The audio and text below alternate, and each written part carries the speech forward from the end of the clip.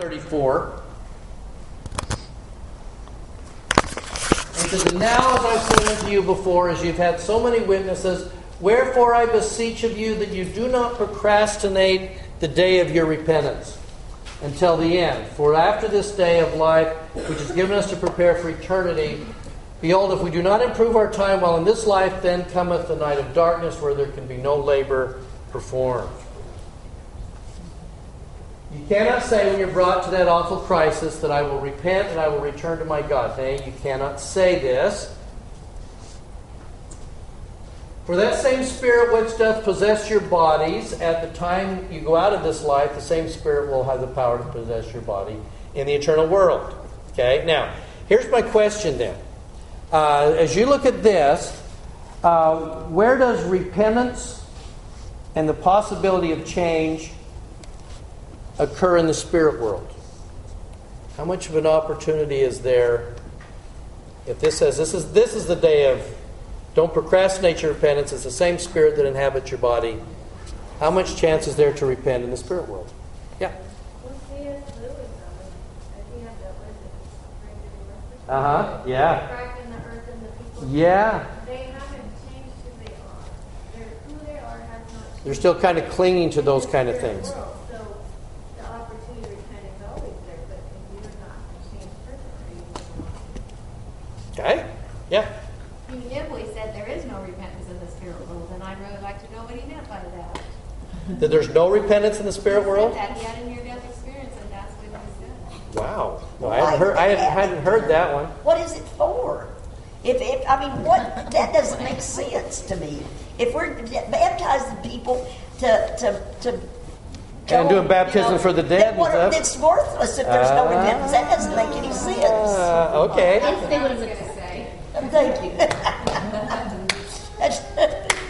Okay. Is what it means that the same Spirit inhabits you, as if when you were here you would have accepted the gospel, then you would there. And if you wouldn't have here, then you probably not going to there. No, I don't think so. Okay. Yeah. I could look at it as like, okay, you've got a kid who does something really bad. Uh-huh. Say you're sorry. Oh, I'm sorry. Does he really mean it? No. Yeah. It's just to keep from getting whooped, so to speak. You can't just go up and say, okay, I'm sorry I did that.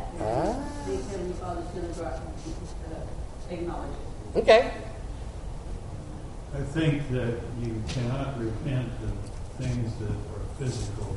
Makes it harder. That are habits of this life or patterns of behavior. You cannot do that because you don't have a physical body. Make it hard to stop smoking and still deal with things like that. There's a near-death experience that describes a man who was able to fly around and visit places where he'd been in his youth. And he went to a bar, and it was crowded with spirits still trying to get a drink. Wow.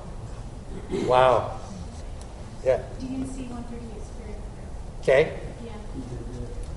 Behold, the elders of this dispensation, when they depart from their life, continue their labors in preaching of the gospel of repentance and redemption through the sacrifice of the only begotten Son of God among those who are in darkness and under the bondage of sin in the great world of the spirits of the dead. The dead who repent will be redeemed through obedience to the ordinances of the house of God. And after they have paid the penalty of their transgressions and are washed clean, shall receive the reward according to their works, for they are heirs of salvation. Oh. Yes.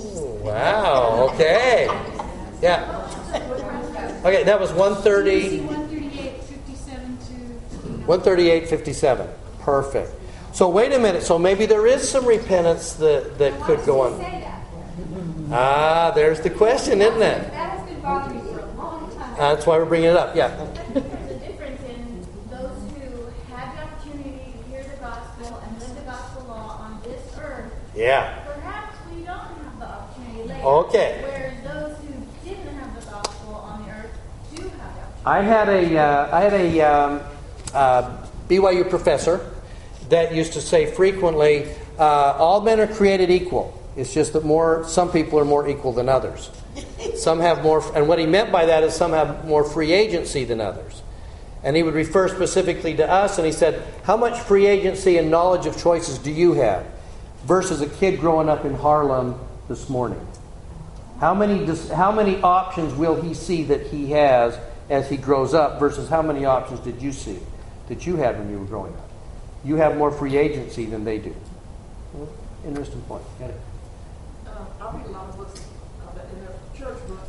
Uh-huh. Members of their family who have died and come back. Yeah. Write these books. I learned a lot about that in reading that. And I know that this one girl, she was abused as a child, and she harbored ill will towards her father. And he appeared to her and asked her to please forgive him, and he could not progress in the next life. And I'm sure that has something to do with it. Okay, so let's take this idea. Do not procrastinate the day of your repentance. You cannot be brought to that awful Christ and say, I'll return to my God. You cannot say this for the same Spirit that possesses your body. Now, here's the question that I have, because generally, when I look at this, I look at the day of probation from the day that we enter mortality actually through the resurrection. So how much repentance can go on in the spirit world? Well, I've come to know how many of us, and it's just kind of the nature, I guess, of what I do in my counseling. I see so many people whose how they saw themselves, how they viewed themselves, what they thought their choices were, was limited to them almost from the day they were born.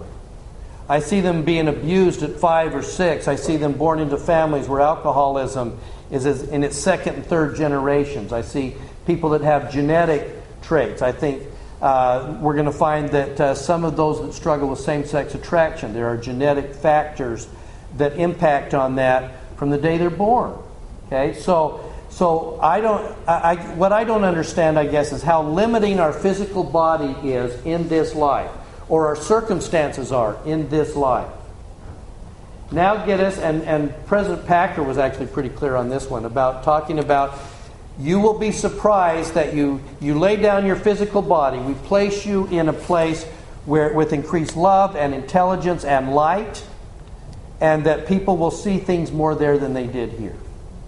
So elders, let me ask you. You may be knocking doors, and you're knocking along, and you knock on a door of a lady, and she is right in the middle of fixing dinner. And her kids are screaming, and one of the kids has a dirty diaper, and she comes to the door, and she goes, not interested. Was that her chance in this life? No. She rejected the elders, right? You were there, you had salvation. You were trying to give them salvation, and she turned you down. Did she really?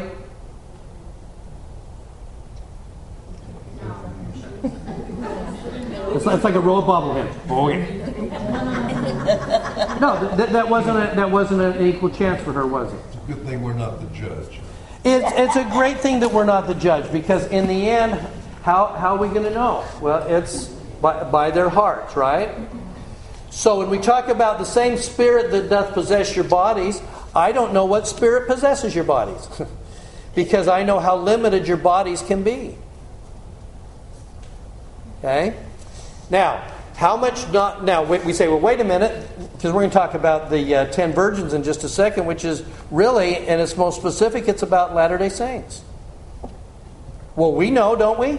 Don't we sit in classes? Don't we sit in sacrament meetings? Haven't we raised our kids in the church? Didn't we give them the morality talk, and we did the values lessons, and we did all that stuff? They should know, right?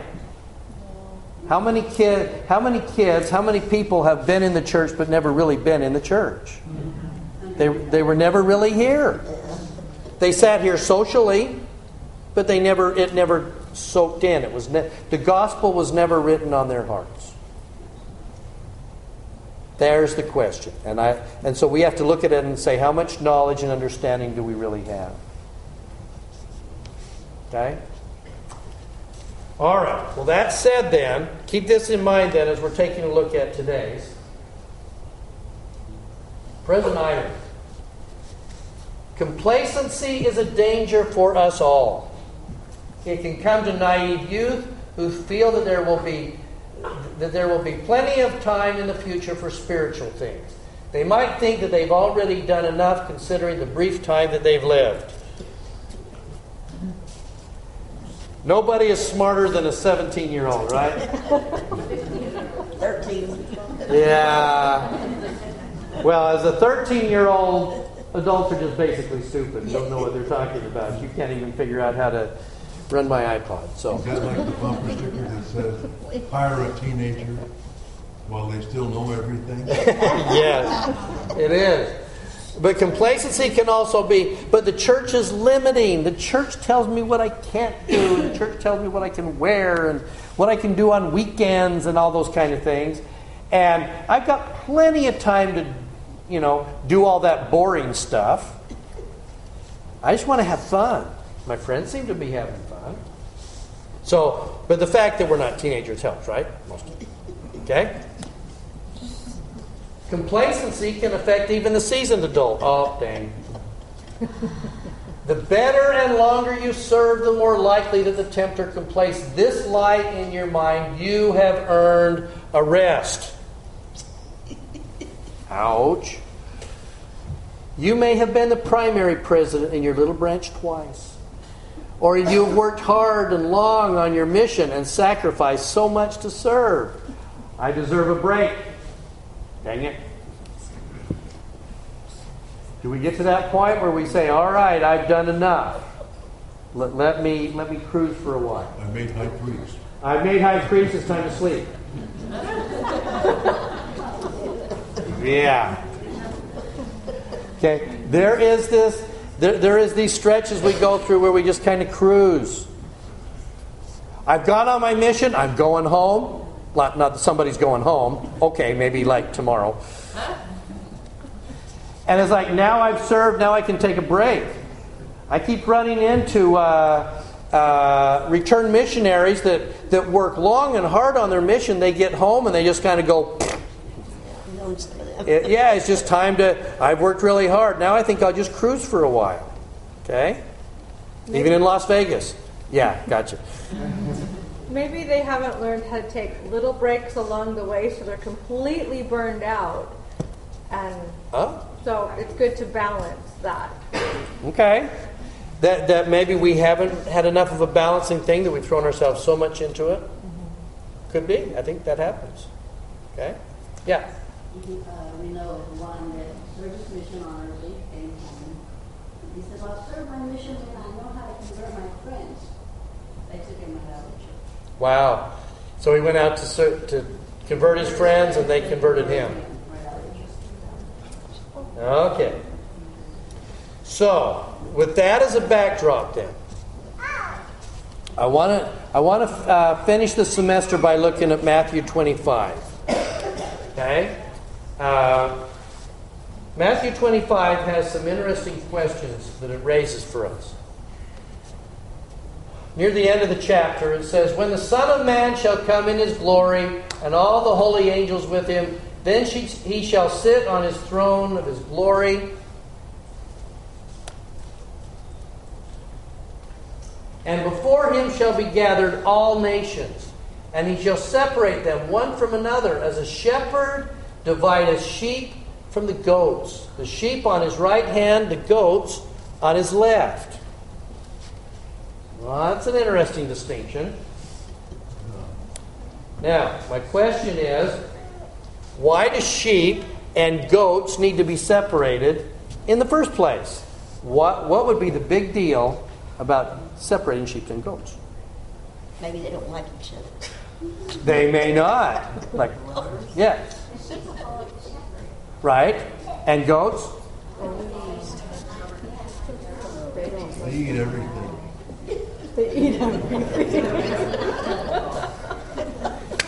They will eat anything and everything. So we got to separate the sheep and the goats so the sheep have something left to eat. They are. But aren't we supposed to be sheep? Not in that sense. Isn't that the battle? So is it we're going to separate the smart from the dumb? Why are we separating sheep and goats? Well, goats will go places that sheep can't go. So maybe they will, if the sheep follow, the goats start going into areas that would hurt the sheep. Maybe they will. So again, it's the smart and the dumb. Though. It's like the capable and the incapable. We were talking yesterday in church, and we're for missionary, and for these talk about obedience on this mission. And he talks about 4 or 5 things of obedience, but one of them was the casual obedient, the ones that know and obey, but hold on to their pet sins and have that little rebelliousness. So that kind of reminded me of that. How, all right, I'm almost all in. Yeah, mostly. Then tell you want me to do it back, and then I'm like, no, I'm not going to do that. So that tends to remind me of what probably goats do. I think that's a good point. Goats tend to want to do that, right? You tell them they can't do that, and then it's their job to do exactly that, right? They climb trees. Yeah. So the question here is, I mean, sheep are goats. Yes. Kind of an uncomfortable but interesting thing. I think sheep and goats can actually They can? Yeah. Oh, that's dangerous. And They can mate. And their offspring is Messed up. Cannot reproduce. So it's kind of like what is it? A donkey and a horse produce a mule. Right. They can't reproduce. So what do they call a geep? That would be a geep. It's called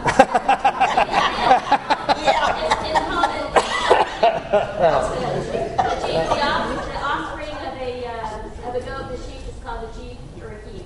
It's called a jeep. Yeah. There you go. Okay, now, but we still haven't got. Okay, why is he going to need to separate these two then? And we seem to be giving a lot of credit to the goats. Got to keep them away from the dumb sheep. Which is one of those things that when people leave the church, one of the reasons they leave is they don't want to be a sheep. It isn't like they're saying, well, I'm going to leave the dumb goats behind. They're like, I just don't want to be a sheeple. Have sheep, have people. Now, luckily though for us, the Lord is going to tell us exactly what He means, the difference between sheep and goats. So let's go over to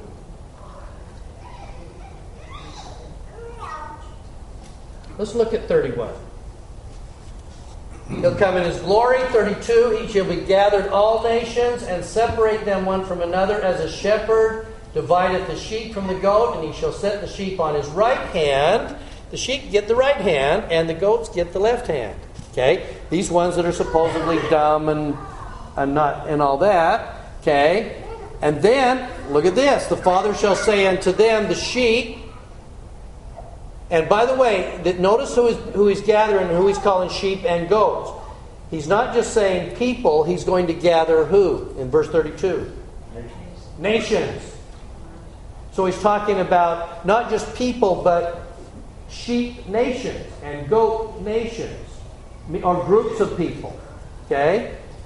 He's going to say, be gathered of all them. He's going to put the sheep on the right, goats on the left, and the King shall say, on the right hand, ye blessed of my Father, inherit the kingdom, prepared from the foundation of the world. Wow. Okay. What? Now look at the next verse. What exactly was it that the sheep did that the goats weren't doing in the Savior's analogy? Follow Him. For I was an hungered, and ye gave me meat. I was thirsty, ye gave me drink. I was a stranger, you took me in. Naked, you clothed me. I was sick, ye visited me. I was in prison, and you came to me. What were the sheep doing that the goats weren't? Serving. And now, here is to me the most beautiful line in this whole thing is the next one. And it just says the state of who they are, and it explains the state of their heart. Then the righteous answered Him, saying, Lord, when?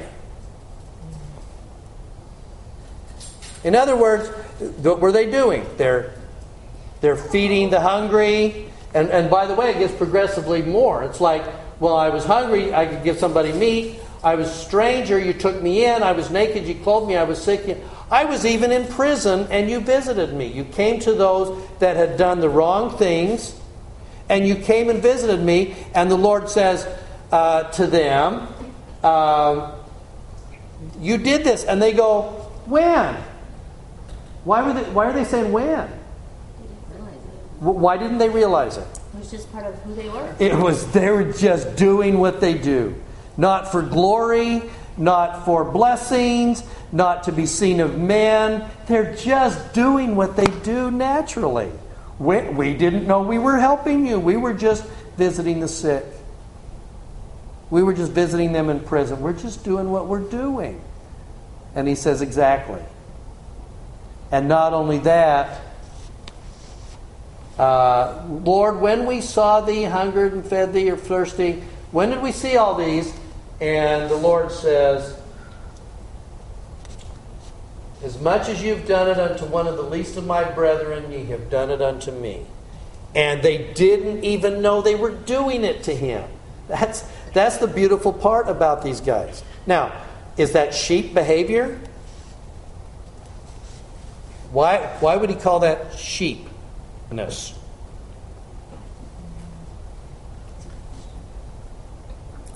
Sheep are dumb. Sheep are easily led. Sheep are, Well, we were following the Savior, even if we maybe didn't realize it. And they really were. They were doing the same things that he would do. He did all of these things. But they did it just easily, without kicking back, without pushing back. They just did it because that's what they do. Are sheep's temperaments a little more warm and fuzzy than goats' temperaments? Sheep are more easily led. You'll follow the shepherd. Yeah. I don't think you can take a group of goats and have a shepherd say, come follow me, and they just follow. You need a stick and a rope and possibly some food and punishment along the way, and at least, guard dogs that nipping at their feet and making sure that they get where they're supposed to be, because they're just stubborn as heck. Yeah. My son raises enough sheep for his grandchildren. And they play with them, they feed them from the time that they're very tiny, and they follow them around. And they're very loyal to him. They are loyal. And they act like dogs. They'll be out and you call them, come, and they'll come running to them, and they'll nuzzle with them. They're very, very loving. They are. When we were in Germany, the shepherds could graze their sheep on part of the land, and maybe not go away with these houses in there.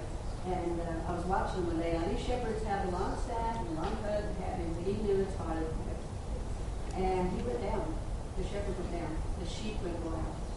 So Marilyn, our youngest, was watching us. Okay, but I know all the kids don't go near the sheep. Just kind of circle around them, get them in a circle, and because somebody's going to call for help. So all the kids got so excited. We're going to go herd sheep. So they did. They went down, and all of the sheep were just wild. They were in the flower beds in front of the quarters and everywhere.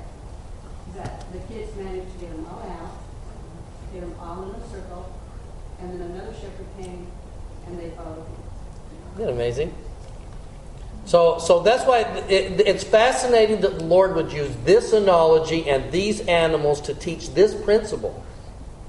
Because you've heard this statement all your life, right? About when visited me. But you didn't see it as sheep and goats. You just saw it as this is what we're supposed to do. It's the sheep that are doing this because they're just naturally doing what they do. There's not stubbornness there. They're just doing it. That's why the fact that they're blind to it is fascinating to me. Because on the other side, then he's going to say to the others, then he'll say to the goats on the left, depart from me, ye cursed, into everlasting fire. For I was hungry, and you gave me no meat. I was thirsty, you gave me no drink. You didn't do any of that stuff. And then they said, wait a minute. When did we see you hungered and athirst or stranger? Now, by the way, look at verse 44, because there's probably another line that goes there. There's one more phrase. And he says, they're going to say, well, When did we see you hungered and thirst and stranger and naked and sick and did not minister unto thee? And by the way, if we knew it was you, we would have done it.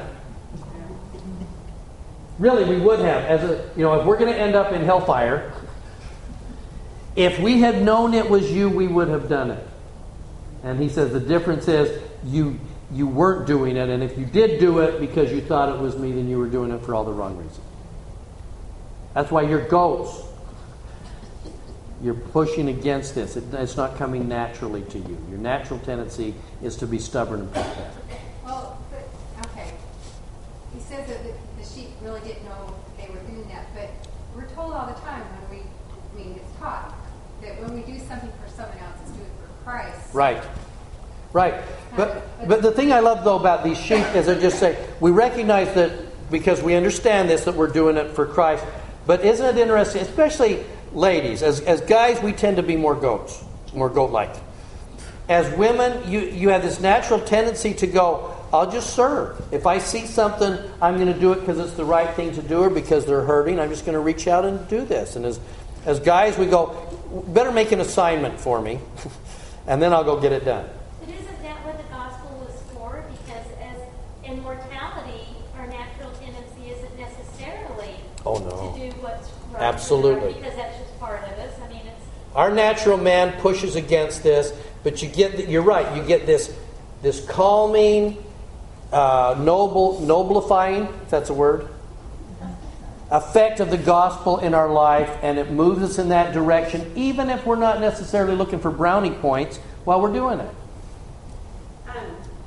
We had to change the world weekend and out on this past weekend and having to go to the board council the next day, and they were talking about how do we get more people to get involved, members, get involved and get a stake and behind it and stuff like that. And I'm like, they like the one-on-one. And that, but as soon as you talked about that, I'm like, why would you need to have a one-on-one invitation when you're asked to serve by the state? Instead of having Just to do it naturally. It's like it takes a lifetime in the gospel to slowly change our natures to where we do these things naturally. I mean, we shouldn't have to assign home teachers and visiting teachers, should we? Should we just see people in the ward and we just naturally want to go reach? But we struggle with that. And I think that's why those assignments are given. Okay? All right. So that's it. So now let's go back to and the last part of this, and then we will go eat.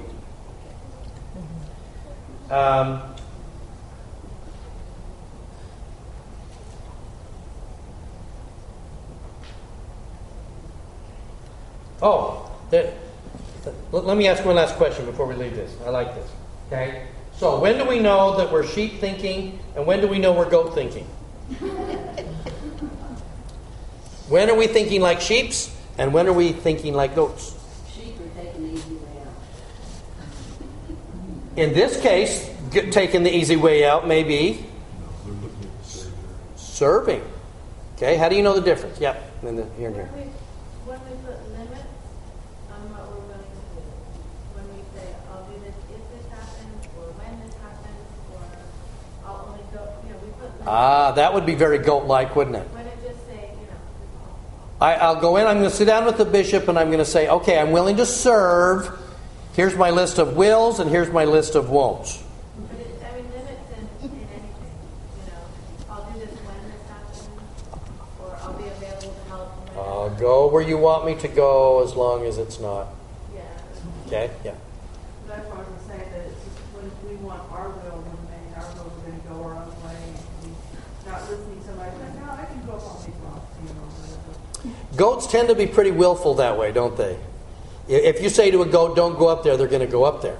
So that's why, if we're going to then allow ourselves to be limited in following the Savior and sacrifice some other things, that's sheep-like. I think when the Spirit testifies to us, each moment that we are serving or giving or doing what we can, as the Spirit testifies to us that that's right and good, then we can know that we're sheep thinking. I like that. Okay. I'm sorry, I know, but it's my Jenny's pet peeve. The concept of obedient. Yes. A sheep would be obedient. But And doesn't see it as limiting, right? they wouldn't see the obedience as limited because often when we speak to the youth, we always go, be obedient and don't read, so you're not addicted and all this. But we fail to mention that if you are obedient to reading your scriptures, you understand what you believe in. If you're obedient to piano practice, you are then available to play whatever you want. If you are obedient to studying in school, you can now have all these options open to you. And the sheep thinking is in this obedient vein. And the goat thinking would be that that's That's limiting, that's controlling, that's telling me what I can't do. That's my huge Great question point. in the world today, that if you are obedient, somehow you are less. And yet when you are obedient, you are more. Perfect.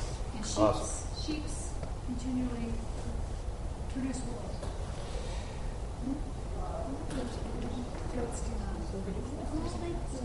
That's interesting. That sheep have produced fruit. Now we may get goat milk or some goat cheese or something like that, but think about how much. I hadn't thought of that part. That's cool. All right. Yeah. One more thing. I looked at the term of getting someone's goat. Oh yes. I mean, we've always all heard that. I think that really got my goat, kind of thing. It said getting someone's goat cannot be by a quick process. It must be done by not being directly mean. The best way to get someone's goat is by means of clever annoyance. And I think about Like we'll draw their goat out of them. Yeah, I think about the adversary, and he is very clever at getting our goat, or maybe turning us into goats by getting our goat, drawing our goat out of us, whatever. But I just thought that was really interesting. That's a derogatory term. It's they really I like my that. goat. Okay. Yes, sir. I think you'll find that when somebody has a herd or a flock or what you will, a sheep to move, there is usually one goat that is the leader of that because the sheep will follow that goat. And it might be possible, at least in my thinking, that when the Lord says, okay, the sheep on the right hand and the goats on the left, he may have been offering salvation and exaltation for all the nations on the right and removing from them the temptations to follow those which were not correct. I like that a lot. I would think that yes, I'd take that.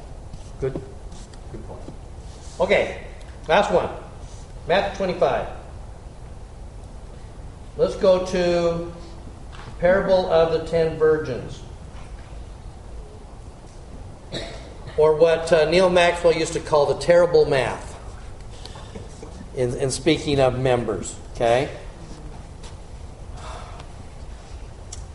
Now, this actually comes, one of the reasons why I wanted to finish with this, it comes on the heels of what we were talking about last week with Matthew 24. Talking about when will these signs be, when is the second coming. He's going to go all through all of this, and then he's going to go specifically, this is part of the same talk.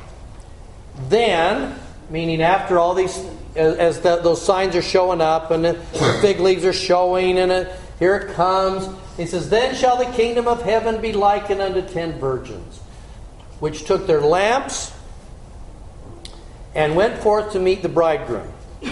Now, they're little lamps, like this one, supposed to be an exact replica.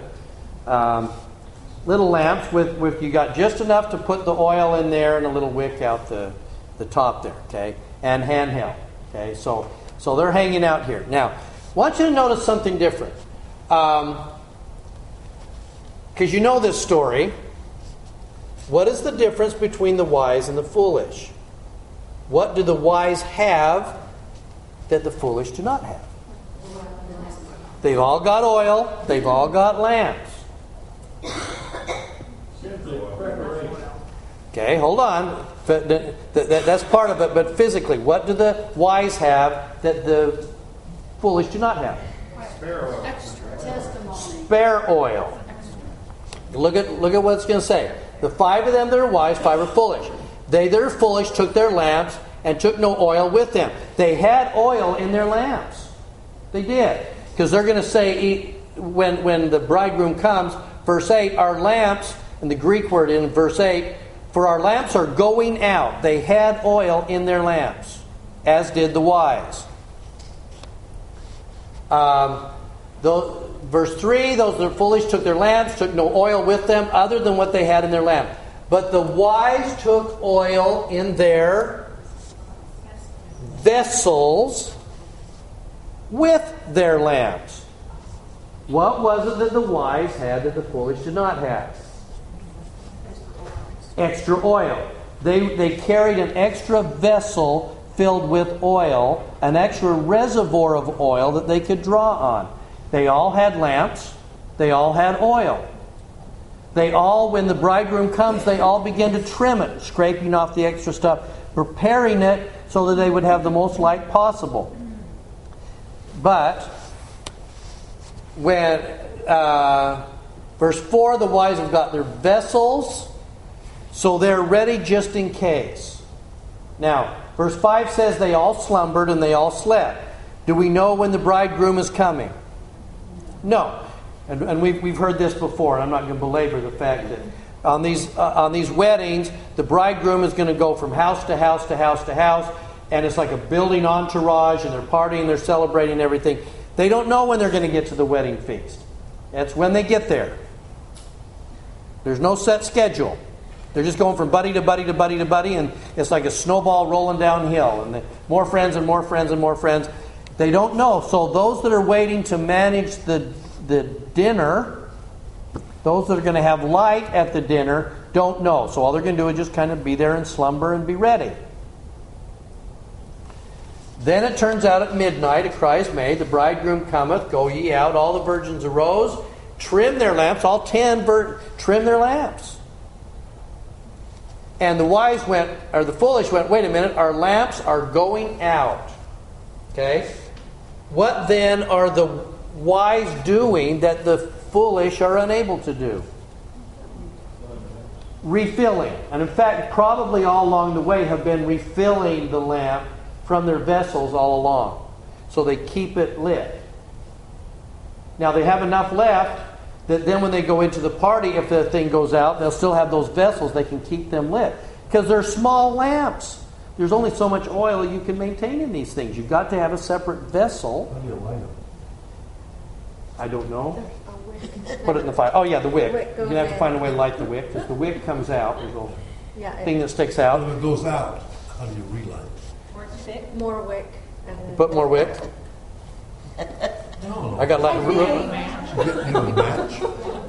I was thinking that they would probably have to have some kind of flint or something like that to strike that. Okay? All right, so now, from a spiritual sense then. Because sometimes we've looked at this and we go, well, wait a minute, that's not fair. The wise saying, not so, lest there not be enough for us and you. But go ye rather to them that sell and buy for yourself. Now, it's a little tougher at midnight to go find people that sell oil. But they're able to go. And by the way, they do they find oil? Yeah, they do. They come back. They come to the party late. By then, the door is shut.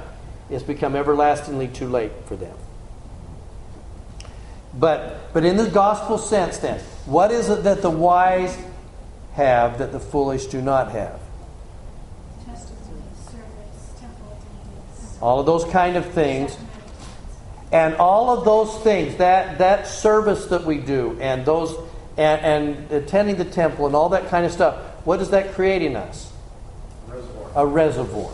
An additional reservoir. So that's why it is sometimes I worry about those that struggle in the church, or sometimes those that are caught by surprise by people attacking the church, or additional stuff about our history or whatever. I always tend to look at those and go, their light is pretty good in the daytime under normal conditions.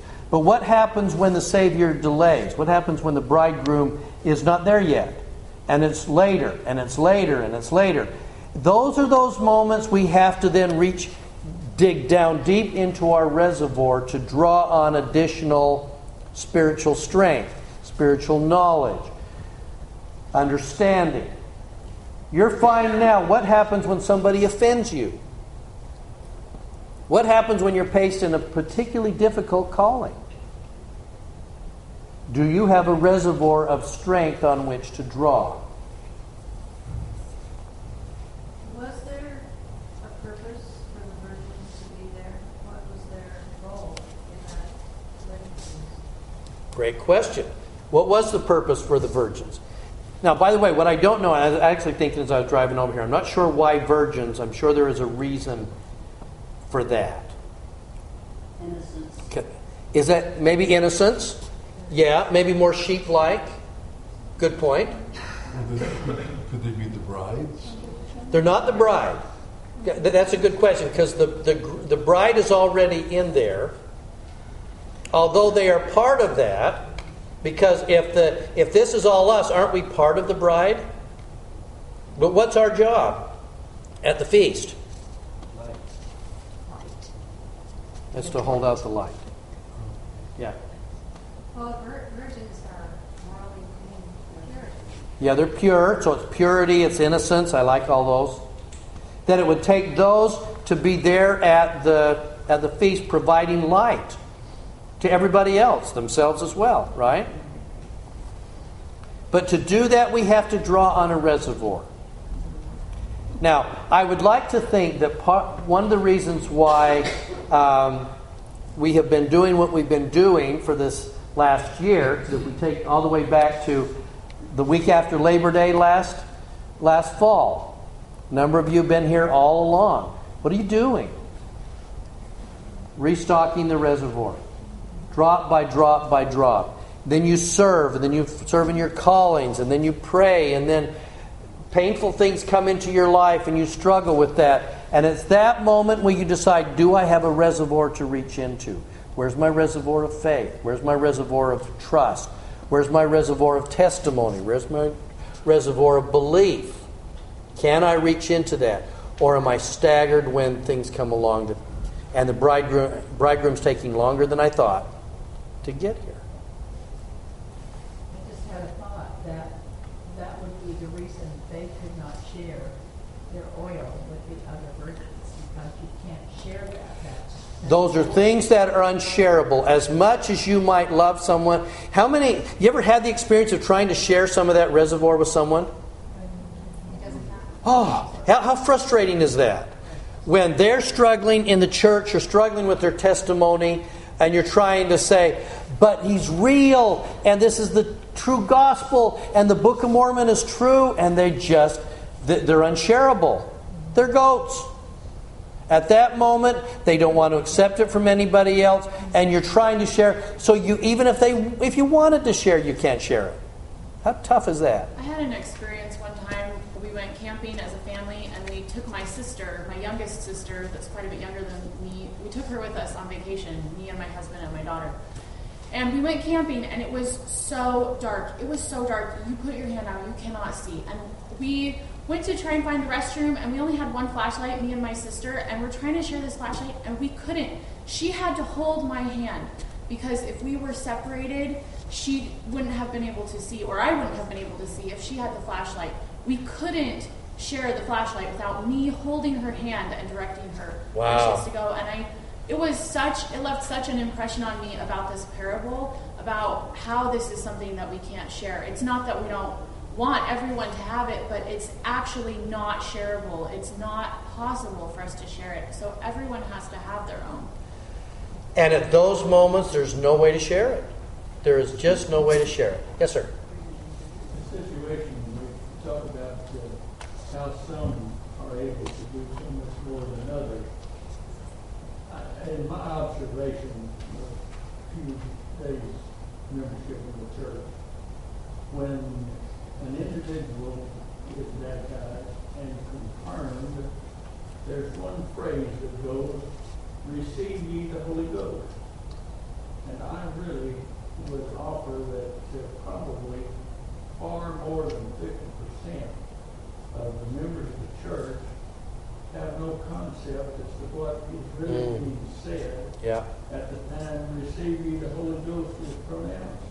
Because we then, at that point, have a responsibility of getting ourselves mentally, physically, socially, morally, completely immersed in the gospel and being worthy for the Holy Ghost to administer to us. And I really thoughtfully, really honestly believe that there's far less than 50% of the church who have ever been administered to by the Holy Ghost. I think that's true. I wouldn't disagree with you. The gift of the Holy Ghost, if you think about it literally in this context, is the creating of a reservoir. It's the creating of a space. C.S. Lewis used to talk a lot about the fact that God has to create a pocket to put things in our soul. Now, it's up to us to fill that, and to fill that in our daily activities. Our obedience to the commandments is the filling of that vessel, so that at times when we need to, we can reach into that reservoir and draw on it. If we're not going to fill it, it just sits empty and just kind of withers. Okay? So, let me just kind of finish with this, and then we will be done. I really believe that the understanding that we gain through the Scriptures is the filling of our vessels. It is the filling of our vessels when we look at last week, and there's scary things coming in terms of the second coming, and we're going to hear of wars and rumors of wars, and the fig leaves are out, and we can see the signs, and it's going to get kind of scary. I think the deeper our vessels is that holds our reservoir of oil enables us to focus on Adam-on-Diamond, not Armageddon. It lets us know, be not afraid. I've got you, and there will be a path made for you. Yeah. Now, I think that brings to mind in conference, often they talk about, preparing for emergencies, which is important, temporarily, but spiritually need to be prepared so that we can handle it. So when these things come to pass, they don't destroy us. Yeah.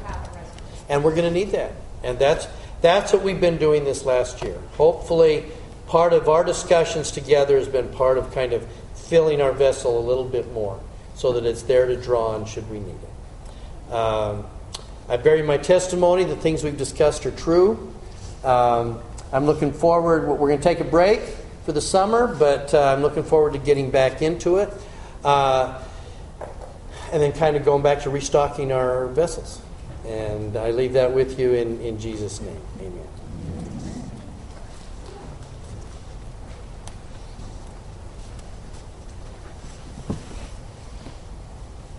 Dear Father in heaven, we are so grateful to Thee for the blessings that we have living in a country that is free to worship as we see fit, for the opportunity that we have to come to these institute classes. And we give thanks from the bottom of our hearts to Brother Hinckley for his sweet spirit, for his knowledge, for his love and understanding for the gospel, and for his presentation that makes it possible for us to understand and realize the things that we need to do in our lives to be prepared to meet Thee. We pray that Thy Spirit will be with each of us as we go about our various activities this summer, that we might be filled with Thy Spirit, with the Holy Ghost to lead and guide us, that we will not go astray, that we might continue day by day serving others and still studying and learning, that we might be in tune with Thee, that we might know the things that we need to do as members of the church. We're grateful for the friendships that we have, for the opportunity that we have to be with each other. As we prepare, Father in heaven, to go and eat, we give thanks for this food and for all the blessings that are ours. We pray that Thou will bless the food, that it might nourish and strengthen our bodies, that we might have the strength to live and keep the commandments, and to be of service to all that we come in contact with, and to help those that are in need of help. We love thee, Father in heaven, and are so grateful for the love that thou sharest with us, for the guidance, for thy Spirit that dwells with us, and pray humbly that it might do so until we meet again humbly. In the name of thy Son, Jesus Christ. Amen. Amen.